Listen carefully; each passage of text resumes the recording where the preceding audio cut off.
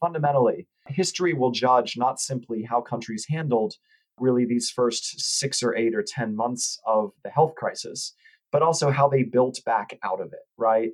Some of the leading global vaccines have been produced in the West, in the United States, in Europe. And obviously, the solution to the health crisis is an effective vaccine, where you've seen Western companies really leading.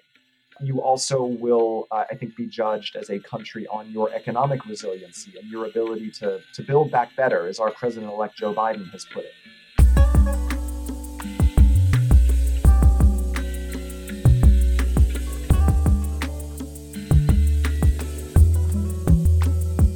Hello and welcome to Think Atlantic, the series by IRI's Transatlantic Strategy Division, in which we provide you with thought leadership for the future of the transatlantic space. My name is Thibaut Meuzergue and I am your host for this show. Today's episode is the last of the year before a short holiday break, and I am very happy to be joined by IRI's President Dan Twining. Together, we are going to look back at what has been a very crazy year, and that's the year 2020, of course. Allow me to introduce you to Dan, who has been IRI's president since 2017. Prior to that, he worked as director of the Asia program at the German Marshall Fund of the United States, and he also served, among other things, as a foreign policy advisor to late U.S. Senator John McCain, a man I think both of us have immense respect for. And Dan, I know for a fact that you are a listener and a fan of Think Atlantic. So thanks for your support for the program. And thank you very much for taking the time to join us today. And welcome to the show. Thibaut, thanks. It's so great to be here with you. I've really admired your series, and I'm delighted to be on it. And I will try to meet the high standards that you have set with previous conversations. Thank you. Thank you, Dan. I have no doubt about it. Let's start by talking about, I guess, the topic of the year, because I think very few people will look back at this year with much nostalgia. 2020 has been a highly disruptive year. And of course, if there is just one word or one thing that should define 2020, it is COVID-19. The pandemic has led to global social and economic disruption. We're going to talk about it. Mass cancellations and postponements of events of all sorts, including many that we were working on at IRI, worldwide protests, and large-scale local national lockdowns. Actually, the Collins Dictionary has chosen lockdown as the word of the year for 2020. But COVID-19 has also had far-reaching political consequences. And I would like us to take some time for this first question to talk about democracy and civil liberties, which is the bread and butter issues for the International Republican Institute. So during the crisis, and with obviously understandable motives at times, governments have restricted some freedoms that we take usually for granted, such as the freedom of movement, basic freedoms, basically. But they also have entrusted themselves with extraordinary powers. And we already see that some of these governments, including in consolidated democracies, are finding it hard to give back those powers to parliament, the public, and democratic institutions. Does this tell us something, Dan, about the general health of our democracies, which some people claim is in decline across the world? And I'm thinking about the Freedom Index, for example, which shows several years in a row of declining freedoms around the world. And how can populations, parliament, and democratic institutions in general ensure that the exceptional powers that many executives have taken during the pandemic, and sometimes understandably, right? How do we ensure that these exceptional powers remain what they're supposed to be, that is, exceptional? Thibaut, it's a great and big question. I think we probably have to break it down into several categories. So, one is to think about a country like China, which really imposed a total police state, total lockdown of hundreds of millions of people, and used very repressive forms of censorship and surveillance to control the pandemic in the country where it broke out, which was China. That was not necessarily a success story. We've seen democracies very nearby, like Taiwan, like South Korea, like New Zealand, and actually very successfully control the pandemic without imposing police state brutality of the kind you saw in the People's Republic of China, where doctors who wanted to warn the world were silenced, where journalists who wanted to tell the truth about what was happening were imprisoned or silenced or censored. So I think the first category of countries, as you suggest, is sort of authoritarian states that have essentially manipulated the health crisis for political purposes. We've seen in many countries, Cambodia, Azerbaijan, so many power grabs by executives who really wanted to weaponize the pandemic against political opponents, against civil society, to really close off space for democratic dissent. So that's one group of countries. The second group of countries, again, I would come back to the democracies that have handled the health crisis very well. And there are strong elements of civic trust, civic cohesion, democratic institutions with high degrees of integrity, enlightened leaders who believe in science and who took public health steps. But also importantly, in the context of the Asian countries, they had been through something like this before. They had been through it with SARS and other contagious diseases. So COVID was not new. Really, when we look at societies that have been most stressed by the pandemic, in a health sense, it's really the big democracies, Europe, the United States, countries like India, countries like Brazil. And there really is just a different balance between state and society, between what governments can impose and what citizens are willing to accept. And so we have seen different steps taken in countries in Europe than we have seen, for instance, in North America. I think fundamentally, and I know this is a big topic, so I'm not going to cover it here, but fundamentally, history will judge not simply how countries handled really these first 6 or 8 or 10 months of the health crisis, but also how they built back out of it, right? Some of the leading global vaccines have been produced in the West, in the United States, in Europe, and obviously the solution to the health crisis is an effective vaccine, where you've seen Western companies really leading. You also will, I think, be judged as a country on your economic resiliency and your ability to build back better, as our president-elect Joe Biden has put it. And so some countries are managing that better than others. I mean, the US stock market is at an all-time high, extraordinarily, even at a time when so many Americans are suffering great hardship due to the economic impact of the crisis. So there are all these different ways to judge the effects of the pandemic. And frankly, I think the fact that we're still in the middle of it make it hard to step back and see that fundamentally we're going to need to judge countries' responses based on the resilience of their populations, how they managed through it, the fact that they did not use police state forms of brutality and censorship, and the fact that they created really positive, hopefully economic solutions as well as governance solutions. And the last thing I would say, of course, is that in the United States, I mean, we are in the midst of a power transition between the outgoing Trump administration and the incoming Biden administration. So democracy can work in a pandemic, as we saw with South Korea's elections and many others. And fundamentally, the best way to prevent leaders from abusing their executive authority is to be able to hold them accountable. That includes through free media, that includes through independent courts, that includes through active civil society, and that includes through free and fair elections. So citizens can choose governments and leaders that they see as responsive to their concerns on the pandemic. Dan, let's get back to this idea that you just started to develop about populations keeping their elected officials or their officials under control. Because one aspect of the COVID-19 crisis, I think an immediate aspect of the crisis, it's social dimension, which you talked about already with a lot of people going through right now, very hard economic situation, but also social unrest. And this comes on top of a period that was already pretty tense socially. 2019 had been pretty rough on the civil unrest score, with many demonstrations rocking the world, and very often in authoritarian states. So there's Hong Kong, what happened in Sudan last year, Algeria, Chile, Lebanon. This year, with the social and economic consequences of the COVID-19 plain to see, and despite the lockdowns, there have been discontent showing up, and it seems to have spread to countries that maybe did not think that they would go through this kind of social unrest. I'm thinking, of course, of Belarus, where there's been massive protests following the absolute mishandling of the pandemic by the dictator Lukashenko, and the protests are still ongoing. But there's also been protests for different reasons in consolidated democracies, and including the United States and France. Obviously, these are very different demonstrations of people's power. And on the one hand, you've had in Belarus very sharp examples of police brutality. And on the other hand, in the US and France, although the demonstrations were very often against police brutality, we have also seen demonstrations turning into rioting.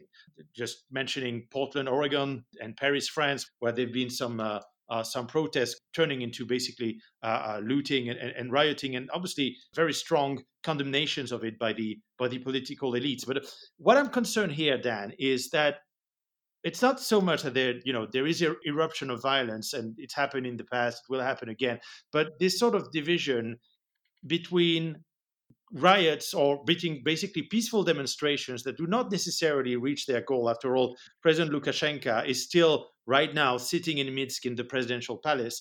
And in democracies, demonstration in which there is rioting that erupts, and we're seeing parts of the intelligentsia that is actually starting to justify the violent side of the protest. I'm thinking of Vicky Osterweil's In Defense of Looting, a book which came out this year and which clearly justified violence as a means to change society. Now, we've got used to a sort of model of peaceful protests as a way to advance civil society's agenda, to advance democracy, the days of the peaceful resistance and the singing revolutions.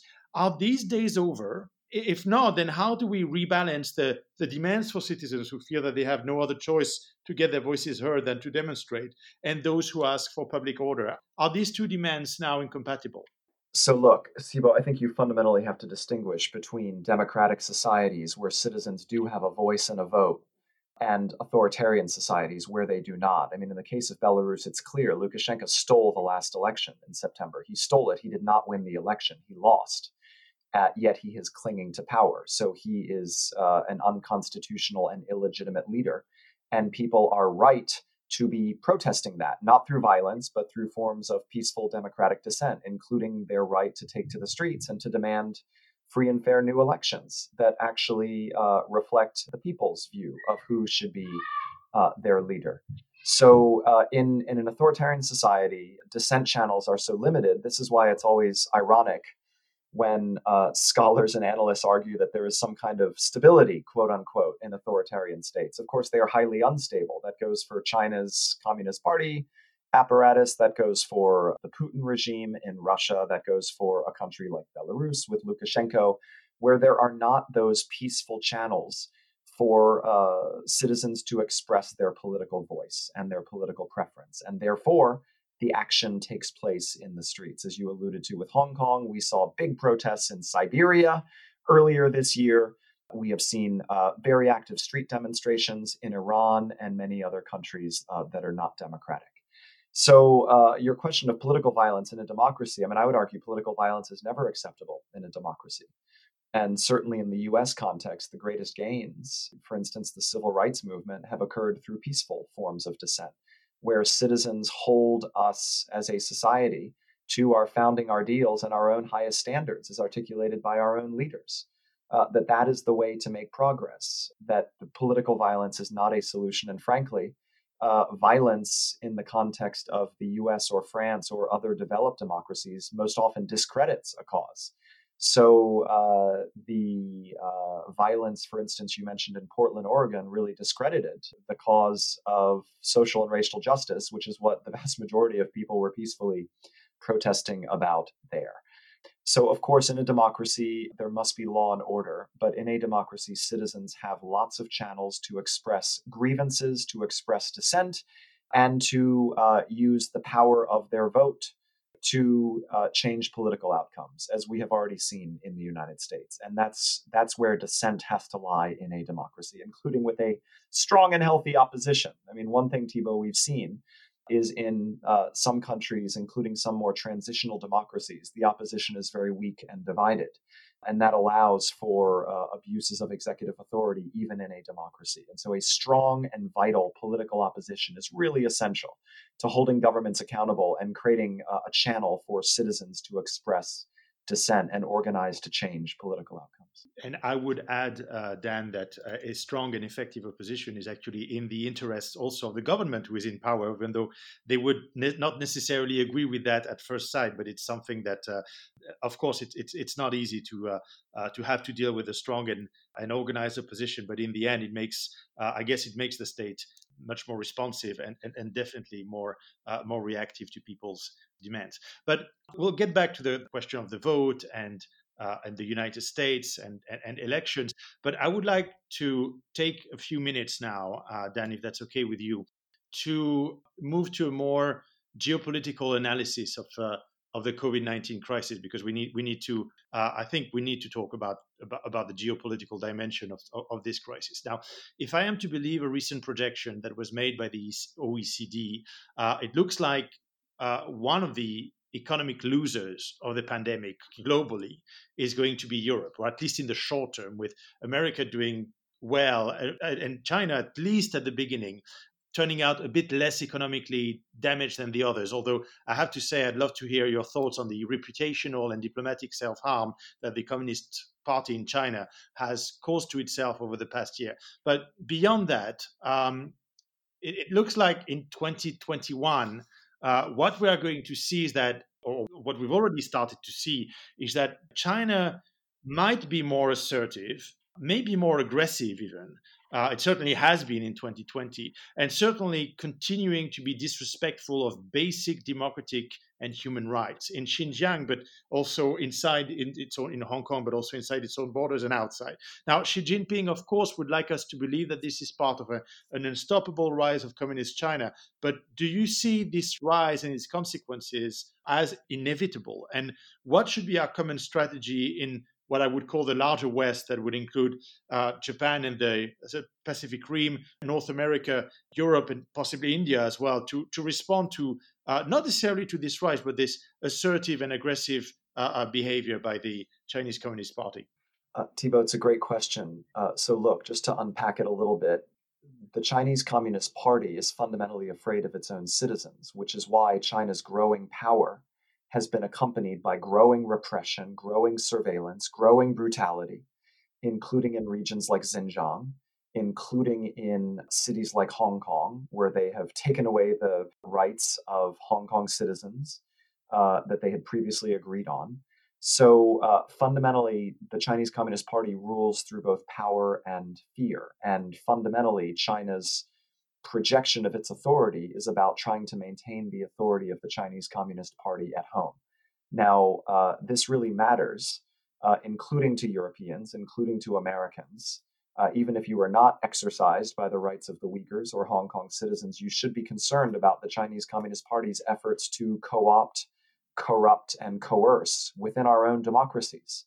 We at IRI have been sanctioned by the Chinese Communist Party. I've been sanctioned by the Chinese Communist Party, as have members of the IRI board of directors, just for speaking up for the rights of Hong Kong citizens.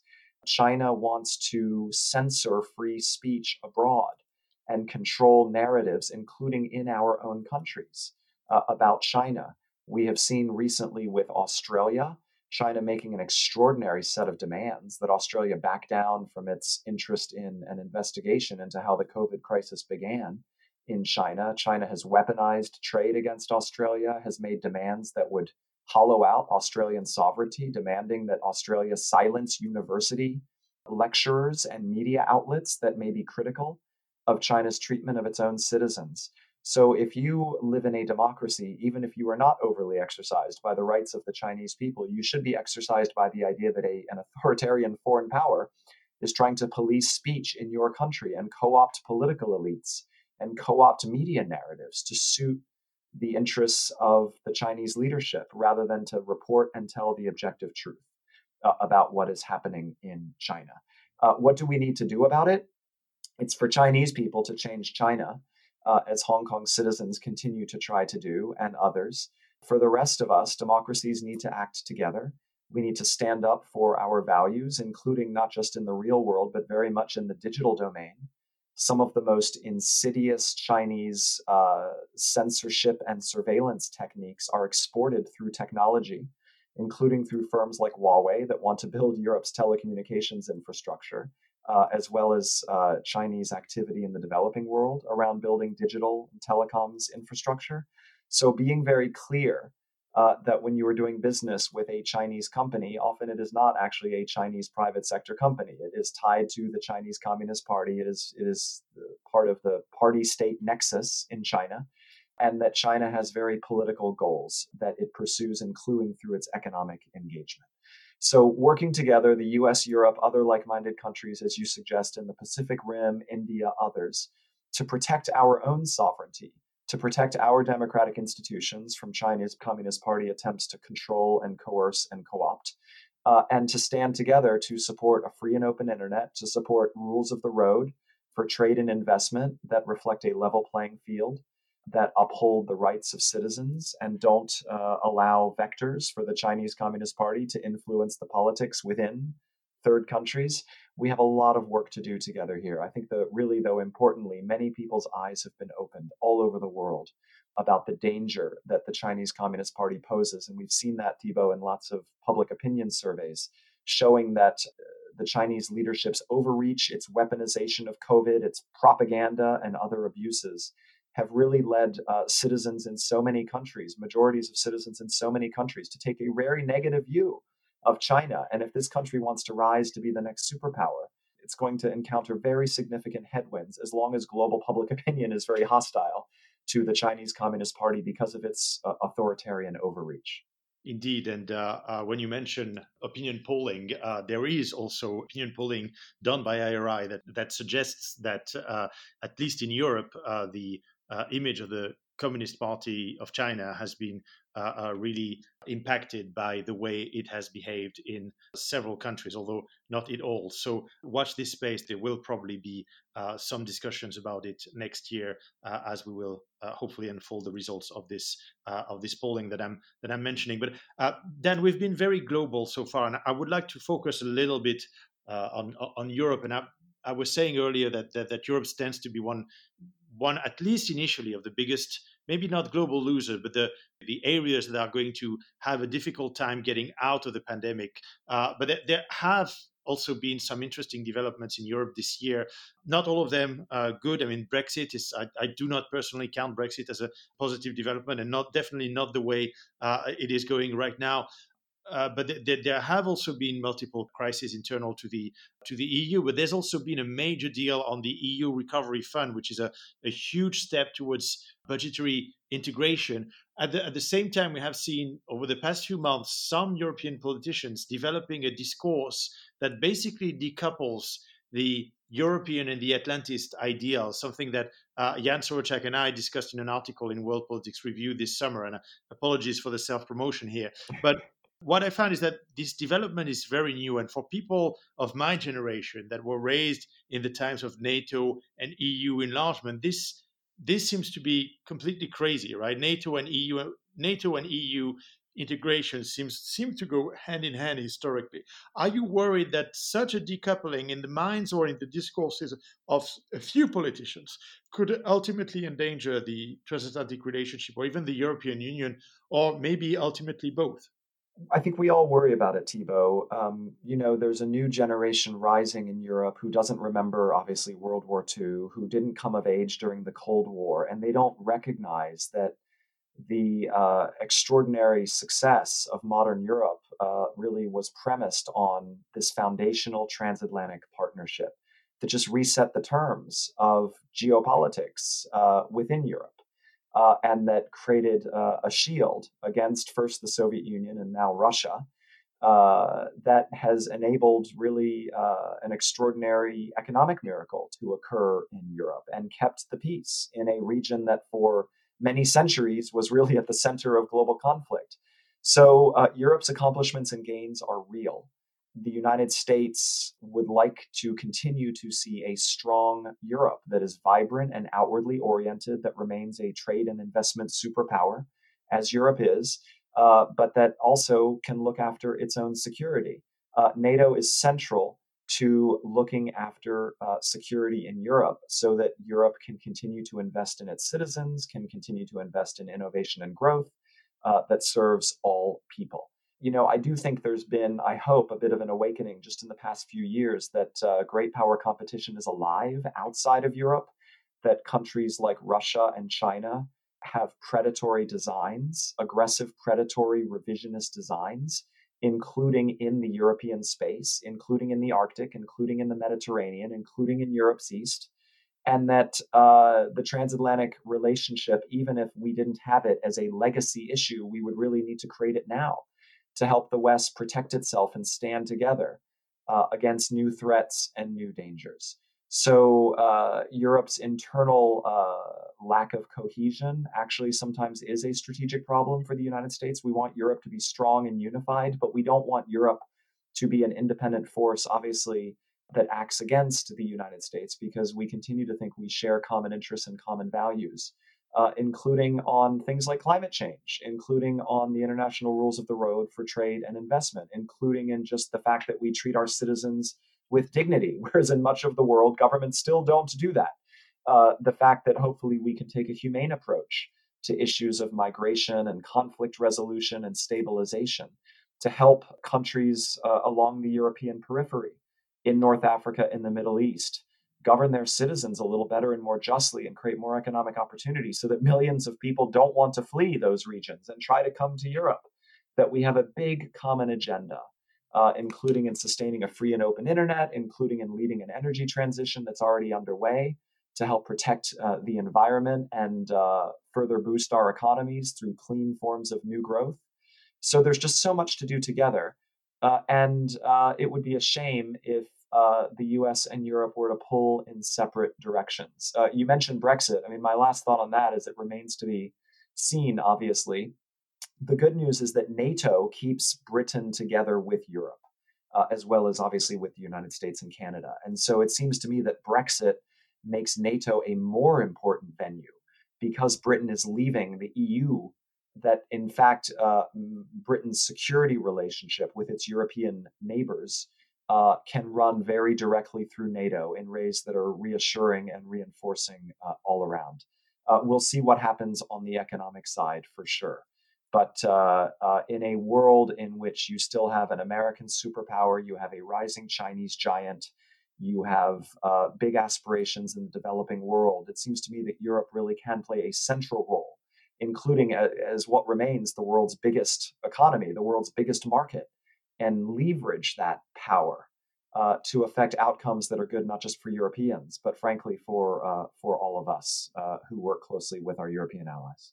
I guess we've got an interesting and a great roadmap for Europe and for IRI's transatlantic strategy, and also, I guess, for this program. So there will be more in 2021 about this, and I hope, Dan, that hopefully next year in December we can have a similar program and discuss how well things have gone in 2021 for the transatlantic relationship. But let me cross the Atlantic here and let's talk a little bit about the United States, because we cannot talk about 2020 without mentioning its most important election, which was, of course, the US presidential election of November the 3rd. And there were also congressional elections, of course, all over the United States. The contest has kept all political geeks and much of the population on both sides of the Atlantic in suspense for months during the campaign, and even days after the actual elections, with Joe Biden winning the majority of the Electoral College in a nail-biting finish. We've talked extensively about the election itself on Think Atlantic with a special program with some of IRI's volunteer trainers on basically the communication side of the election. But what I would like to focus on with you is more about the future, about policy, and about, in particular, foreign policy. What do you expect the foreign policy approach of the Biden administration to look like in the coming month? We know that style is going to change, but are we going to see major departures from President Trump's approach to foreign affairs, or is there going to be some continuity? And if yes, on which topics? I know it's a very large question, but I would love to hear your thoughts on this. Geez, Thibault, thanks for asking me all the easy questions. So, look, I don't think it's going to be the second coming of the Obama administration. I think that's the first point to make, is that really for the last more than 10 years now, for nearly 15 years, we have seen two different American presidents who, in fundamental ways, wanted to step back a bit from the world. And Obama and Trump had totally different styles. So that may not be the most obvious point, but Barack Obama ran for office on the basis of nation building at home, that America was doing too much in the world. And he had a rather cool relationship, for instance, with America's European allies, with other countries. So Biden, I think, for the president elect, and when we think about the Biden administration's foreign policy, it may be that we go back to a bit of an earlier era and we look at then Senator Biden's record. He was a very strong advocate for NATO enlargement. He was a leading voice on transatlantic issues in the United States Senate. He was skeptical of interventions in the Middle East, although he did vote in favor of the Iraq War. So he was not an isolationist by any measure, but he was skeptical about what American power could accomplish in the Middle East. I think he brings decades and decades of experience building networks with world leaders, from his time as vice president, from his time as chairman of the U.S. Senate Foreign Relations Committee. He will rely on those very heavily. His team, who we have been talking to during this transition period, are the first to say, we know it's not 2015 or 2016 anymore. The world has changed a lot just in the last 4 to 5 years. That includes China's extraordinary assertiveness and aggressiveness. That includes Russia's meddling, including obviously in the American 2016 elections, as well as in a host of other countries. The very aggressive campaign of poisoning and illicit activity that the Russian security services have conducted in Europe. So I think the Biden team has their eyes wide open about the fact that there is great power competition at play in the world, about the fact that it's very difficult to do business with China's leaders, to take their word at face value, given what we know their ambitions are. Of course, you will see, I think, more continuity with the past in terms of returning to the Paris Climate Accord, more leadership on, obviously, on climate change. I think profoundly you'll see a difference in style, that President-elect Biden understands that America's allies are perhaps our greatest source of strength in the world, one of our greatest sources of strength, that unity with them, working closely with them, is part of the solution to some of the very difficult equations out there in East Asia, in the Middle East, with Russia, etc. But let us see, there are currents in the Democratic Party, and I think your listeners need to be aware of this. There are currents on the left in the Democratic Party that are very isolationist, that almost mirror currents on the sort of the far right inside the Republican Party, that do not think the United States should be active in the world, that see the US as some kind of imperial power, that actually think that, someone like Maduro has a right to grind Venezuela into the ground through kleptocratic autocracy, and that is not the United States' concern, even as millions of desperate refugees pour out of Venezuela, wanting a different future than they are getting from their terrible regime. So the president-elect will need to navigate some of those currents on the left. And last thing, Thibaut, he's also going to have to navigate very much just some of the pressure inside the United States. The COVID pandemic has enhanced inequality. It has really displaced a lot of people at the lower end of the economic spectrum. There are obviously extraordinary investments that we need to make in public health, in infrastructure, in education, in other areas. And those should not come at the expense of American international leadership, because they work together. A safe and prosperous world in which America is active is a world that creates the kind of conditions for America to grow and prosper and be at peace and at home. But I think the president-elect is going to come under some pressure to not devote too much of his attention to foreign policy, given obviously the big domestic challenges that confront us. And I hope that that does not lead to disappointment on the side of our allies, or I hope it doesn't lead to opportunism on the side of aggressive revisionist powers. But the United States can and should do both: invest at home and lead abroad. Thanks, Dan. And there is so much stuff that takes us already in 2021 that I think we've got the program of the schedule of Think Atlantic for 2021 already set, because we're going to talk again about the President-elect Biden's administration's foreign policy goals. We will get back to the question of isolationism. We'll talk about inequality, about the economy. So that's great. We're already projecting ourselves in the future, and in some ways, that's also what I wanted to do in this program. And actually, that gets me to one last question, or rather, a request from me. We've covered three major developments that have marked the transatlantic space for 2020. But I'd like us, if you're okay with that, Dan, to take our crystal balls and to look at what could, and I say could because we know that things do not always happen the way with the way we think they will. But what would be the three major developments that you think may well define 2021? Just three, even if it's three words, I'm totally fine with that. But let's take our crystal ball here and look into the future. So I'm not necessarily kind of predicting all of these 100% as things that will happen, but things that I think are imaginable and that could create different outcomes that would be noteworthy. So one is a very strong US economic recovery, where the US essentially leads the world out of the economic crisis it has been placed in through COVID, and hopefully pulls Europe and other friends and allies along, and that powers emerging market growth and other things. So one is a stronger than expected US economic recovery. Two is, we saw in 2019 before COVID, as you suggested, that people power was just on the march around the world, from, Armenia to Sudan, to Algeria, to Hong Kong, to China and Russia, to Iran, to Venezuela, that in fact, once the health situation stabilizes, you will see kind of hopefully a democratic upsurge to offset what has been an authoritarian outburst under COVID, that people in the streets will fight back for the rights that were deprived, that were taken away from them, including through COVID. Or they will just fight back against leaders who, frankly, didn't care much for their health or their economic future. They will fight back against autocrats who have spent this period not looking after their citizens. So that's two. And three, I think you could see a leadership crisis in an important country like Russia. Vladimir Putin has withdrawn from many public activities. There were rumors that he was sick or unwell. There are rumors that he's negotiating about his future and that of his family.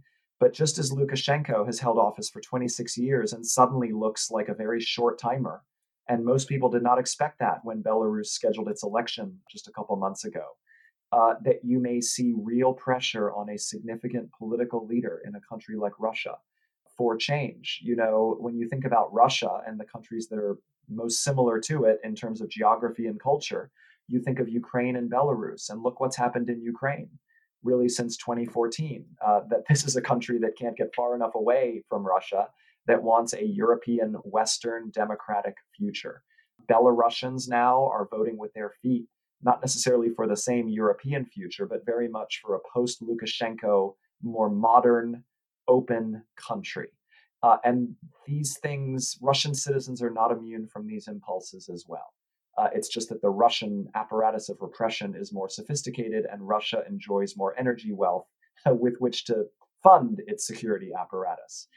But I would not be surprised at all, just as we were surprised in places like Sudan or places like Armenia over the past few years. I wouldn't be surprised at all if this kind of political disruption hit a major country like Russia.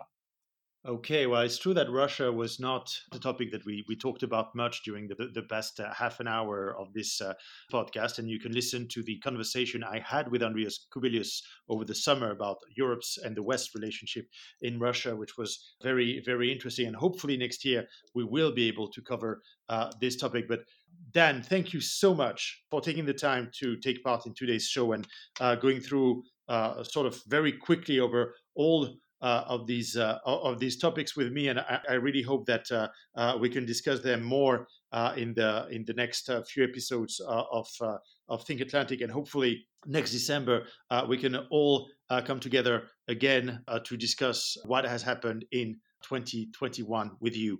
So if you enjoyed listening to this podcast as much as I have enjoyed recording it, then please do check out Dan's Twitter account. He tweets at DC Twining, and it should definitely be followed. And if you haven't done so already, you should also take the time to follow IRI's Twitter, which is at IRI Global. And this way you will be informed about what we do to promote democracy in the transatlantic space and around the world. And you should also visit our website, by the way, which is www.iri.org. This is the end of this episode of Think Atlantic, the podcast that provides you with thought leadership for the future of the transatlantic space. Allow me, as well as Dan Twining, I'm sure, and my colleagues Stanislava Stachova, Hannah Mont, and Sam Johannes, who do a fantastic work producing this series, to wish you all the best for the holidays, despite the current circumstances, which I know are quite hard for many of you. Please do join me in hopefully celebrating the holidays. I wish you a great holiday season, Merry Christmas, and of course, all the best for the new year. I will be back to wish you this happy new year on January the 8th, as we will resume our regular schedule, and we'll have quite a treat to start the year because, yes, as I promised many times since the start of this show, David Goodhart is going to be back to discuss his new book, Head, Hand, Heart, The Struggle for Dignity and Status in the 21st Century. In the meantime, if you liked what you heard, please subscribe to the show and, of course, share it with your friends and colleagues. We love it when we get more listeners. Merry Christmas to you all and, of course, to your loved ones. And we look forward to talking to you again in 2021.